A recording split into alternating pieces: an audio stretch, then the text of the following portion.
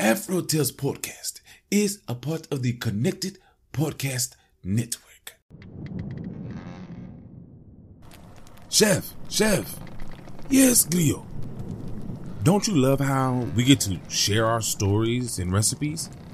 Yes, I enjoy it greatly. Do you know what makes it possible for everyone to hear us? Yes, Glio. Our voices, obviously. True, but it's also Anchor, a hosting platform that distributes the podcast to places like Spotify, Apple Podcasts, and others. Oh, yes. And isn't everything needed to make a podcast in one place? That's correct. And the best thing of all, Chef, it's free. Free, you say? Free. And all I had to do is download the Anchor app or go to anchor.fm to get started. So, you just had to download the Anchor app or go to anchor.fm to get started. Yep. Download the Anchor app or go to anchor.fm and do what we're doing now. Fantastic, Grio. Simply fantastic. I know, Chef. I know.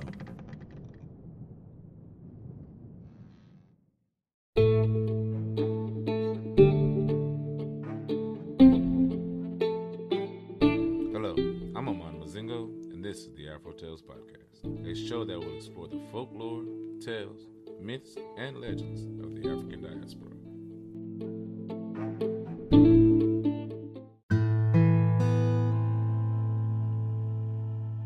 The Owl Women. One day, way back, in a reach among the hills lay a lowland, and in this hollow was a cabin all by itself. In the cabin was a whole hum and sigh of younger and elder women.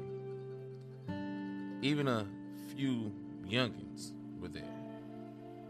All of them just in there talking and tittering back and forth. It was a whole lot of shaking and laughing of the elders and the young folks, hair gray or light colored, and long black dresses. They made over each other, said nice things too. They were friendly, mostly, like sisters to one another. Suddenly, they came knocking at the door. The elders knew the knocking had to be some poor stranger, bone hungry and tired. Strangers with so little weight from not eating so much? One of the youngest whispered to an elder. An elder whispered back, strangers floating on thin air, so skinny, looking for a handout. The women and girls giggled about the stranger, but they didn't let on they had heard. Nakatu, Nakatu. It sounded like almost gentle. The women never went near the door. They wouldn't let the few youngins near either. They kept on, just full of themselves, and they sat there around the fire, rocking and smoking their pipes. They told tales on one another and on their kinfolk too. They passed gossip along about people they didn't like and about nearly everyone else. They even got to talking about each other when one of them had to leave the little sitting room for a minute or two. Girl, Dora been putting on some weight which she can't see, but we sure can. And they giggled and shake at Dora's expense. Right then, there came a knocker at the door. The women rocked, crickety, crackety. They heaved themselves up to cook the supper. Some baked the bread and some made the stew. Knock, knock, came from the door, and the women paid no mind. They didn't even pause. They didn't think about who was there. They gave Nary a peek at the door. Next, the women sat down at the table, and they ate until they ate up every bit of food, but for some dry dough on the breadboard. Knock, knock, came loud like that. The elders stuck up their noses at the noise, and some may have been part deaf. Still, the young folk had to hear all that knocking. Knock, knock, loud enough to wake the dead. Nobody asked, who's there? Or, is somebody hungry? No. Elders in their long dresses leaned back and just relaxed. Who wants to cook for you? They asked, laughing. Other side of the door, they hear, please, give me a piece of bread. The knocking been going on for some time now. Soon the women began feeling nervous.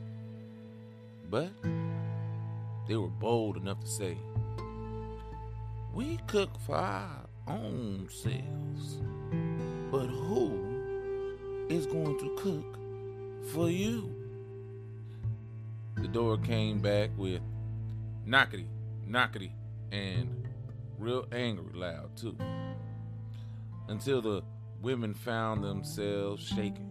It came so fast on them, they were scared.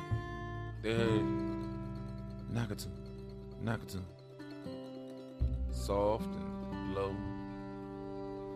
One of the young folk, Benna, couldn't take much more. Her hands flew up, her arms waved.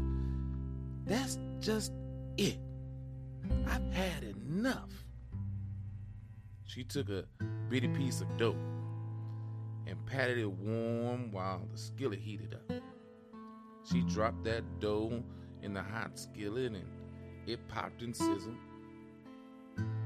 Well, all the women looked ashamed now, since they had left the stranger only the little piece of dough. They moved around the room, throwing up their hands and waving their arms down again. They couldn't stand to look at one another. They felt real bad. And they flapped their arms, blinked their eyes as if they trying to see behind themselves.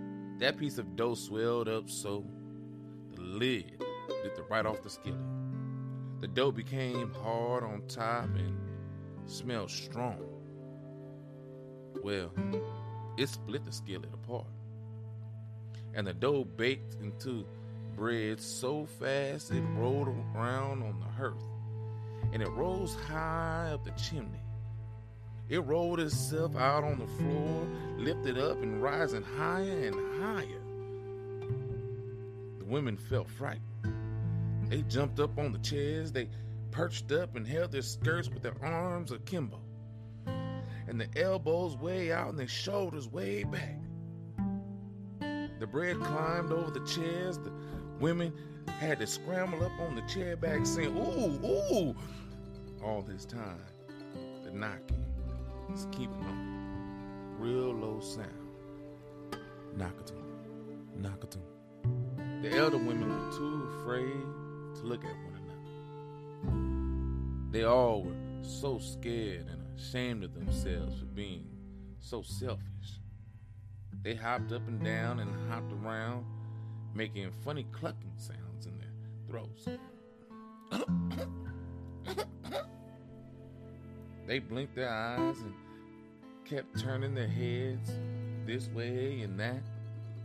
All that time, the bread was swelling, rolling, and rising higher around them. Now they seemed to hear voices coming from everywhere. You don't give me. You will not lend. You abuse your neighbor and misuse your friend. Hush up, tell him. Quit that talk. no one, no more will you have the strength to walk. At once the women's legs became so weak they could barely step. They blinked and felt more ashamed of themselves, couldn't look at each other. They turned their heads clear around and quarreled deep in their throats, just clucking. And from outside they heard, "You wouldn't open the door to one so hungry and poor. Fly out the window. Anyone you see, go live out your days in the hollow trees." Now the bread had risen so high that only chink openings were left at the top of the windows. The women pushed each other, trying to get away. Each feared she'd be left behind. They left out the window chinks. As they went, each and every one of them turned into an owl. The elders and youngins and the young folk found hollow trees to live in. They will stay owls until they forget the bad things they told about other people. But till right now, they still talk about one another. Till yet, you can hear them calling from tree hole to tree hole. "Go home, Benny. Go home, Letty. Oh, why don't you go home? You. An elder calls. "You? Who? You? Go home. Go home yourself, Matty Lou." Until tomorrow, not one of them, not one owl woman can go home. The end.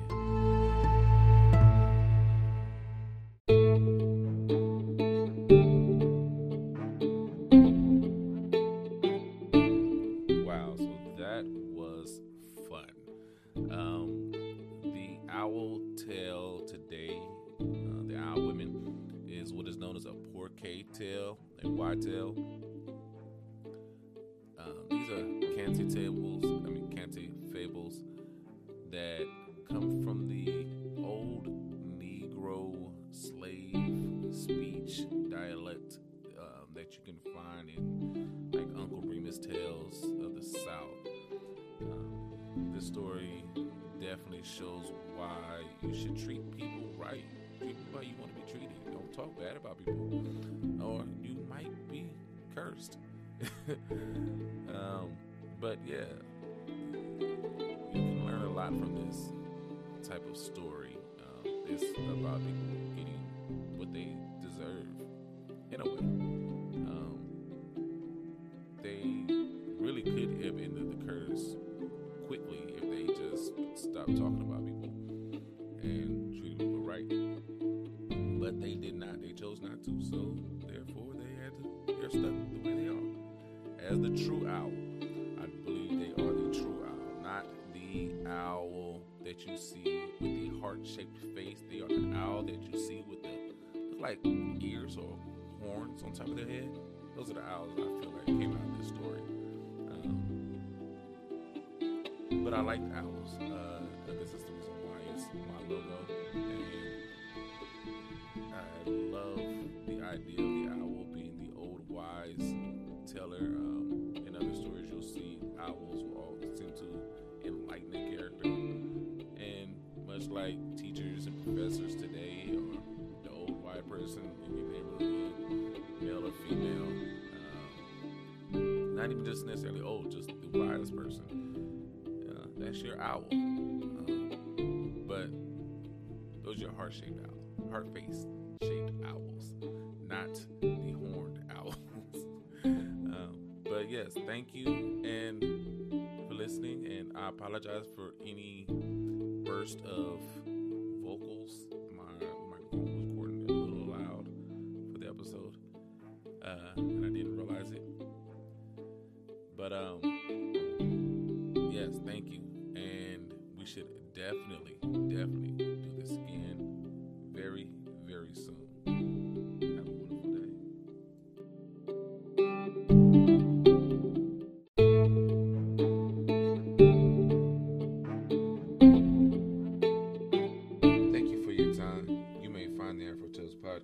iTunes, Spotify, Google Podcasts, or wherever you may listen. We're also on Facebook and Instagram at Afro Tales Podcast, all one word, and Twitter at Afro Tales Cast.